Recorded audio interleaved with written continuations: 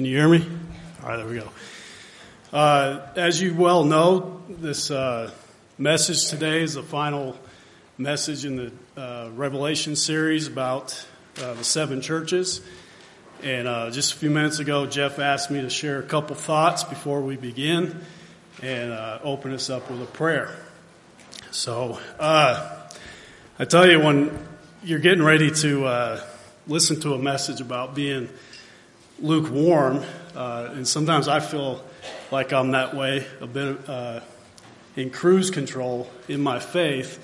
Whenever you're asked to speak, you get on fire for God right away, because this is not something that I particularly like to do. But anyway, this message can be tough to swallow at times. I'm sure many of you have heard about the Church of Laodicea numerous times throughout your walk with the Lord, and there may be a tendency to be on the defense already before the message begins.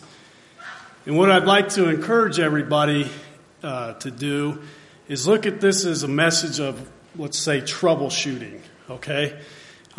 Whenever, like in my previous job, I did fire protection and mostly on the low voltage side, and sometimes we would have issues where devices would quit working and we had to go ahead and start troubleshooting.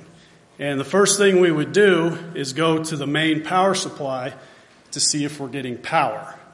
And if we're getting power, then we know it's something out in the field. And then we'd start troubleshooting the different boards on all the different hubs to see if it was the motherboard or the DACT or PM9. There's all these part numbers you don't know about. But if that wasn't the case, then you know, let's go back out into the field and look at all the devices. In our spiritual walk with the Lord, we know that we're receiving power from God at all times. Even though it may not feel like it, we are. And what we have to do is, if we feel like we're in that cruise control state in our journey with God, if we're struggling with jealousy or any form of idolatry or gluttony or whatever it is, we need to have the mindset that we're going to troubleshoot and correct this issue so that we can all work together as a system. We all have different talents. We all have different capabilities. And when we're all functioning, when we're all in the right state of mind and able to receive encouragement and also receive a bit of a challenging message, when we have the mindset that we want to be a fully functioning system, it's going to go well. So let us pray. Dear Lord, we thank you for another day that we get to come in here and worship you freely. We're thankful for encouraging messages. We're thankful for challenging messages. Thankful for this whole body. And I pray that you give Jeff not only wisdom, but the confidence and the compassion to preach this message in a way that's going to encourage us to enhance our relationship with you. It's through Christ I pray. Amen.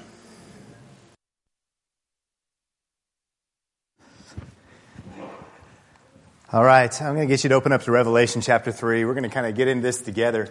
I want to kind of caution you ahead of time. When we get into this, one thing that I think we're tempted to do with God's Word, and especially to the seven churches, and I feel comfortable saying this to a church like Meadowlark and to a family like this. I'm going to talk a little bit about why. But one thing we're tempted to do is come to a letter like this and say, well, which church is the church in America? Which church is Meadowlark? Which church is my previous church? Which church is this? And these are all the problems. These are all the issues I have with church and with you people. And one time, someone posted, it was years ago, but somebody had posted online just a horrible, angry, vitriolic thing against Meadowlark. And just, whatever somebody could say. Well, you're a lukewarm church. Well, you're not doing this. And I just responded to him. I said, man, I'm just going to talk to you personally. Who are you talking about? And I started listing names that are in this auditorium. I started listing individuals. And they said, oh no, that person's awesome. Oh no, that person's amazing. Oh, that person changed my life. And I said, really? Then who are you talking about? Who are you so upset with? Who are you so angry with? Do you think I'm lukewarm? Come spend a day with me. Who is it that you're angry with? And the truth is, they finally confessed, I'm seeing everybody else through how I see who? Myself. I'm seeing everybody else through how I see myself. Let's be real. Let's be honest. Let's address our anger. Let's address these things, because these letters aren't intended for us to take and say, which one are you? Because you aren't God. You aren't the one that has eyes like fire. You aren't the one that has feet like bronze, that judges the thoughts and the attitudes of the heart. It's just not you. You're the recipient of this letter. And it's something we're supposed to take and open up my heart and say, my God, speak to me. My God, let me hear something from you. Let me sit at your feet and let me open up my heart and let me be real with you. We're going to get in this whole hot and cold issue, and there's a few ways to tackle it, but it does not matter how you interpret these verses. I'm going to give you a few options. It does not matter. It is so challenging. And it is one of the most, I think about the 7 letters, this is the one that can kind of hit you in the gut the most. These 7 weeks, we've been talking about challenging ourselves this year in our love and our walk with God, our service and involvement with the church, our purity, our giving. And a number of these things, and today is going to be a very difficult challenge as well. But it's one of those things that I have to stop and look at Jeff's life and say, what is next for me? What's ahead? What is God calling me to? What He's leading me to? And not losing your sense of adventure in God's kingdom. And so that's really what we're doing with these letters. This is a picture of what's left of the city of Laodicea. Laodicea was a part of a 3 cities that were right next to each other. All sort of like, not even Greeley, Fort Collins, but it would be like Broomfield, Denver, I don't know, Windsor, no, that's over there, I don't know. A group of, it's all Colorado, I don't know. They're so closely related. It was Laodicea, Hierapolis, and Colossae. And these 3 cities are right next to each other. Now what's interesting, and we're going to go through some pictures here in a second and talk about what these cities meant to each other. But I want to begin the letter. This is how it begins. To the angel of the church in Laodicea, write, these are the words of the Amen, the faithful and true witness, the ruler of God's creation. In each of the letters, what's crazy is God introduces Himself, Christ introduces Himself with a description that is going to be very relevant to their situation. So when we're talking to a church that is like, man, I don't know where you stand right now. I mean, you're talking to a person who's like, where are you?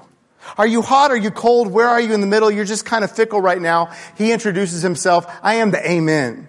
Now what that word Amen means, and this is sort of just trivial stuff, but I told you this once before, but it's crazy. Did you know that in most languages, the word right means your right-hand side and correct? That's not just true in English. It's true in most languages. Not all languages, but in most languages, they're synonymous. In Spanish, derecha. This is my derecha, and you have the derecha. It's your right. And so it's a synonymous term in both languages.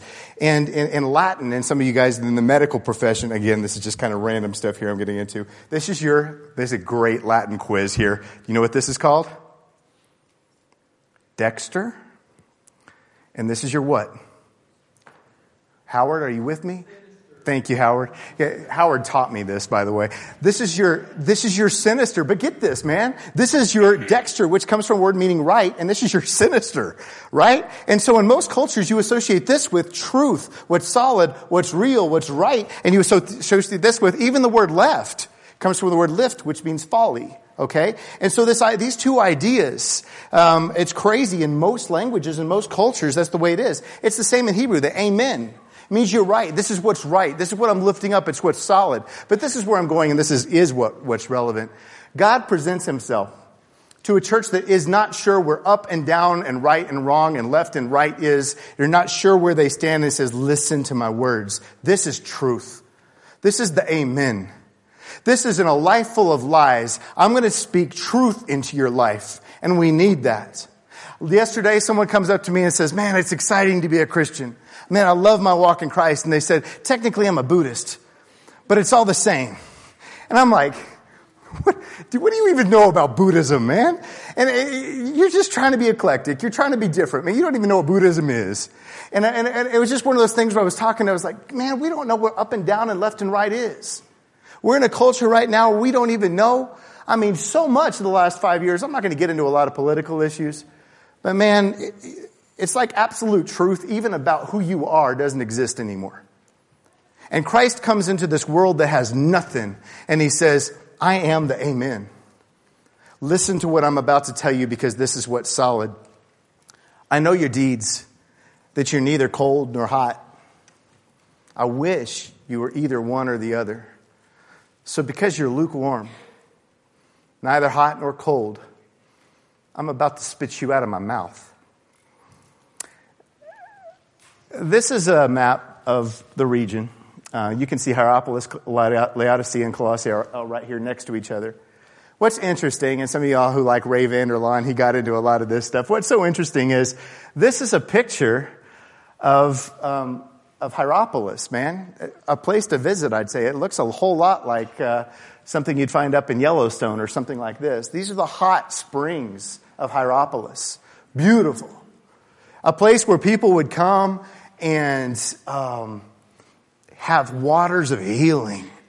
And they associated this with a place of healing. And you'd come and you'd get in the hot springs like we have here in Colorado. I think they're disgusting. I don't go to the ones we have in Colorado. But you just smell people's sweat.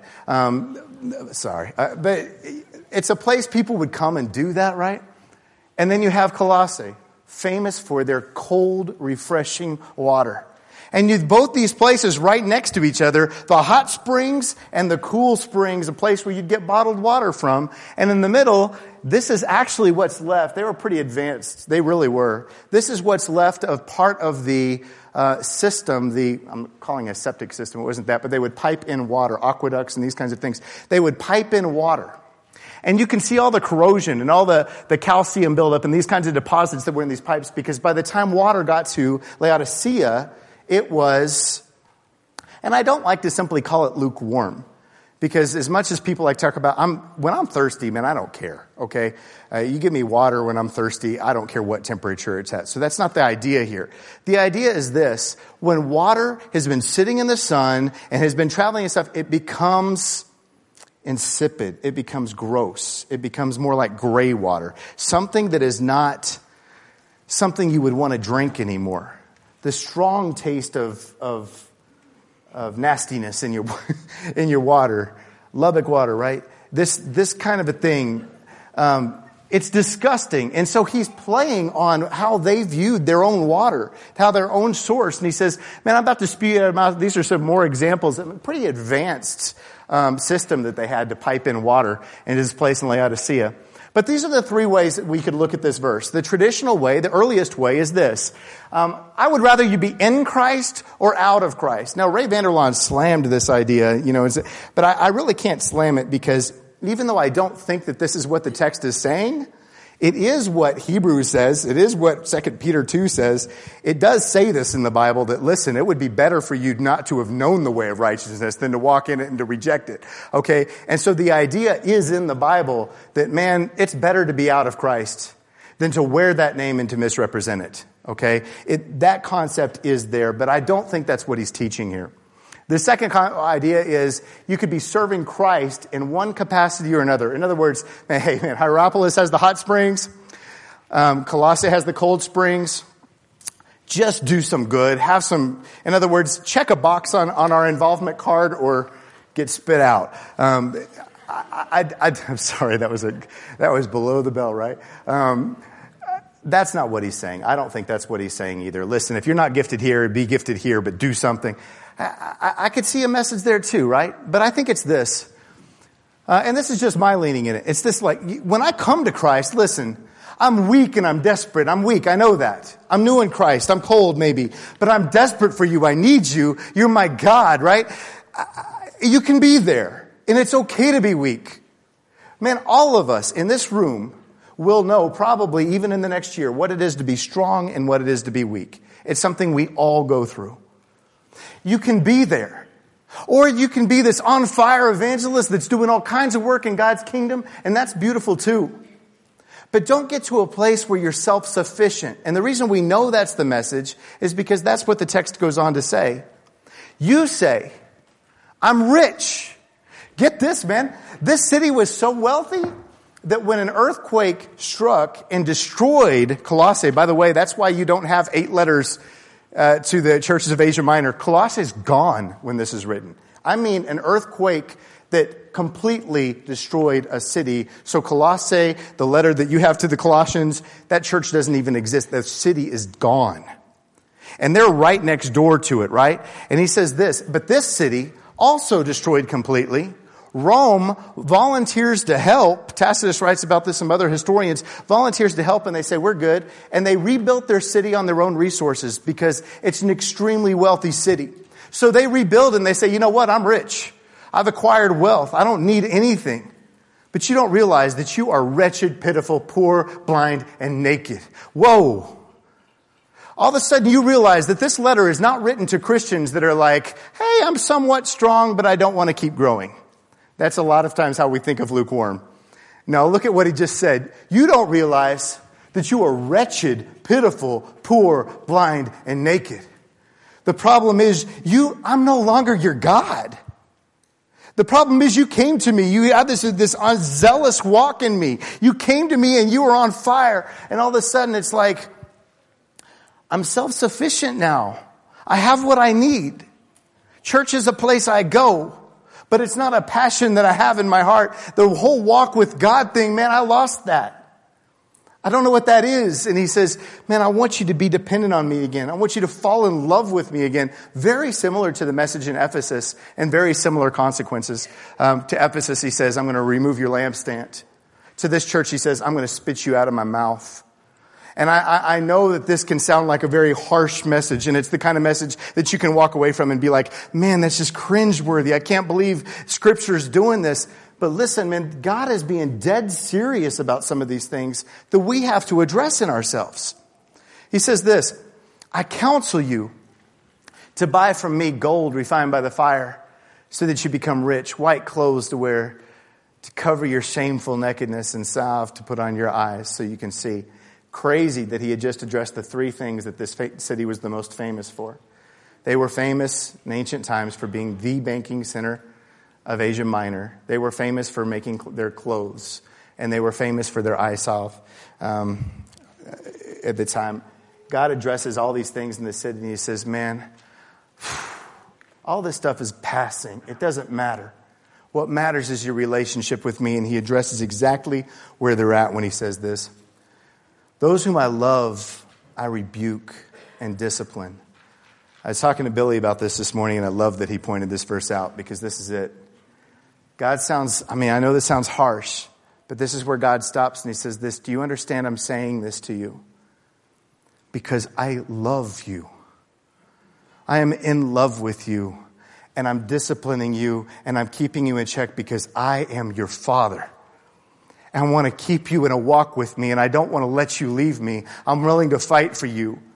But this isn't about, hey, I want you to be a good Christian. This is about, I want you to be my son. So here I am.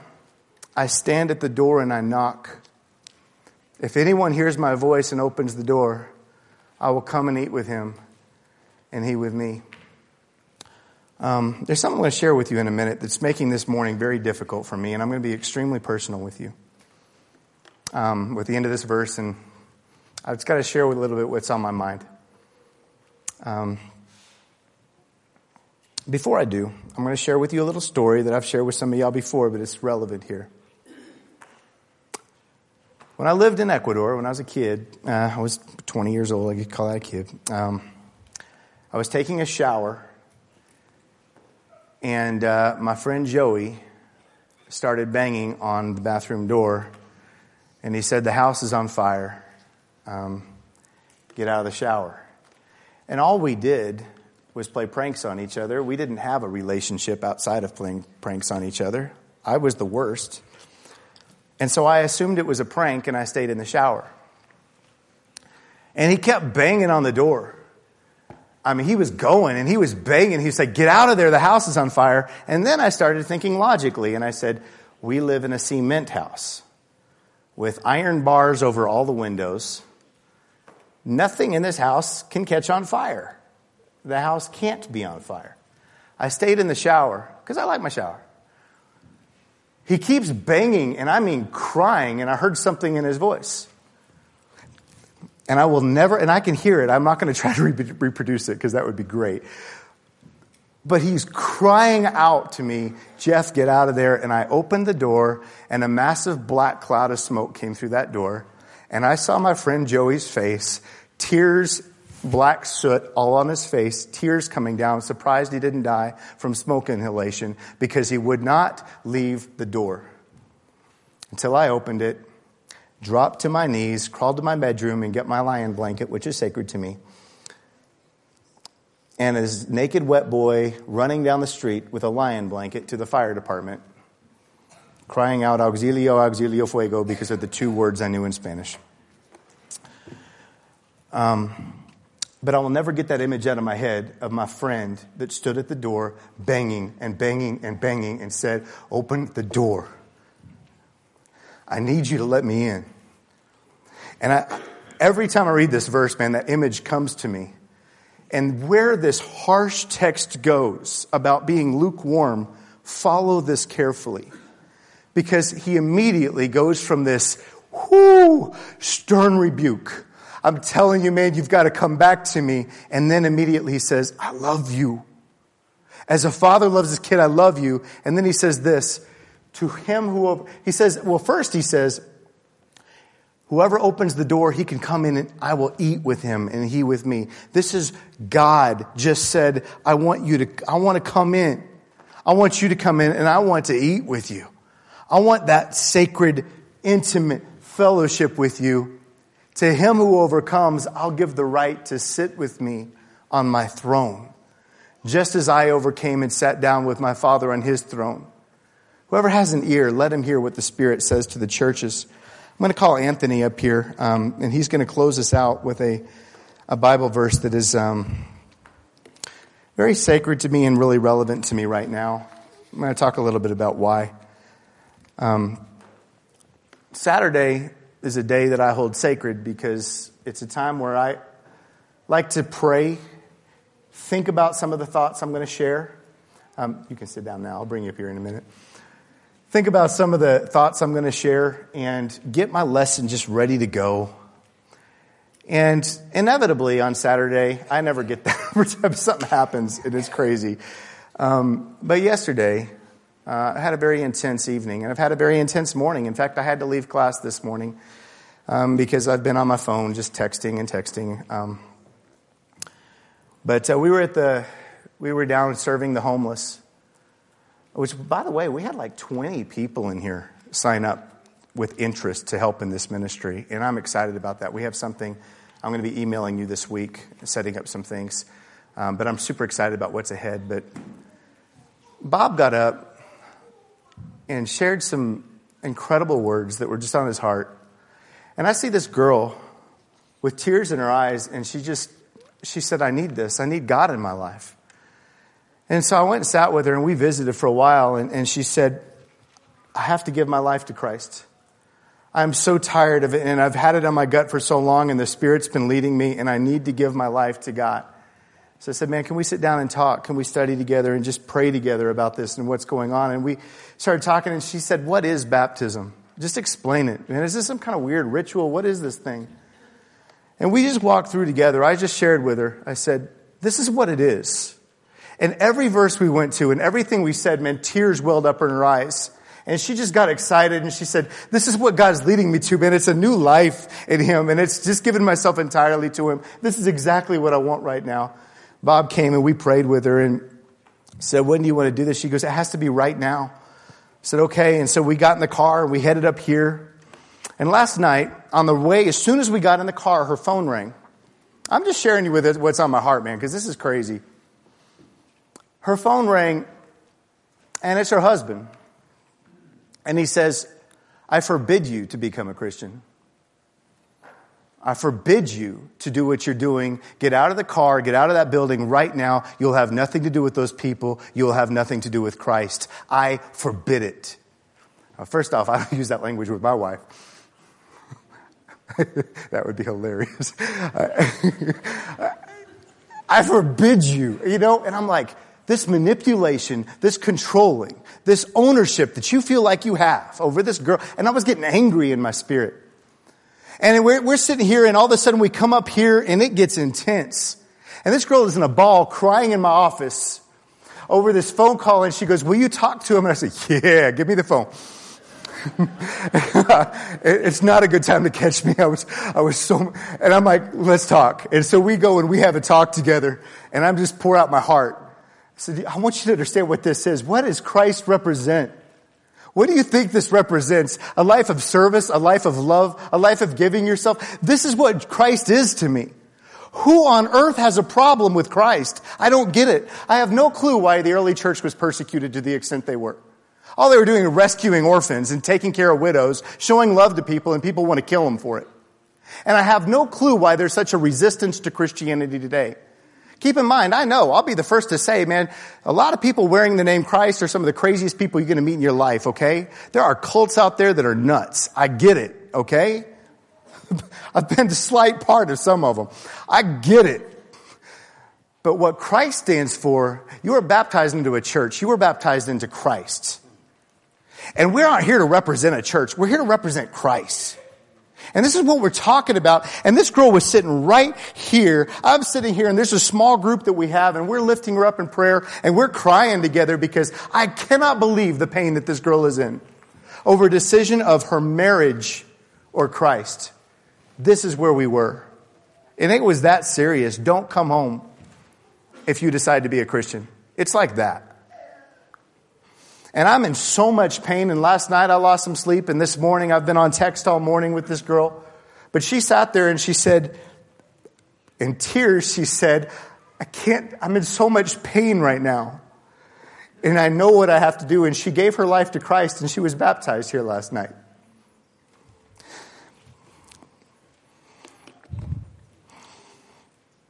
I didn't have to make a decision like that when I became a Christian. And I pray that, I told her, I said, giving to you to your husband who is God. And I pray that your marriage is saved. I do.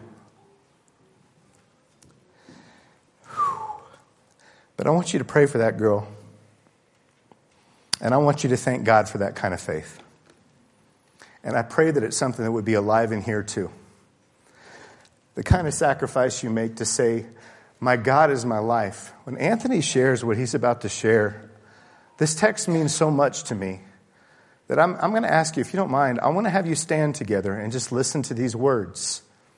I'm going to have a small moment of silence, and I'm going to have Brad lead us in a song. But I pray not only that your heart would go out to this girl, that I pray that you get to know and get to meet. And it's going to be, I pray, a part of the family here. But I also pray that this message would do something for you as well. That we would get out of this whole world where we sit here and judge the world and judge other people and judge churches and do all this other stuff and act like we're the one with eyes like fire. And listen to this. Let God into your heart and remember what it is to be hot in Him or be cold in Him, but not to be in a place where it's just dead in your gut. And if you feel dead in your gut, stop blaming your family. Stop blaming your church. Stop blaming your job. Stop blaming your circumstances. That's a lie. You have full responsibility for your walk with God. You have full responsibility. Anthony, would you come up? I love this young man so much. I praise God for his zeal. And it means a whole lot to me what he's about to read. So if you'd stand with me.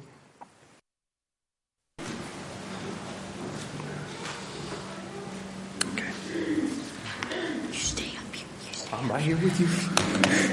I hope you put up with me in a little foolishness. Yes, please, put up with me. I am jealous for you with a godly jealous. I promise you to one husband to Christ, so that I might present you as a pure virgin to him. But I am afraid that just as Eve was decided by the serpent's cunning, your mind may somehow be led astray from your sinner and pure devotion to Christ.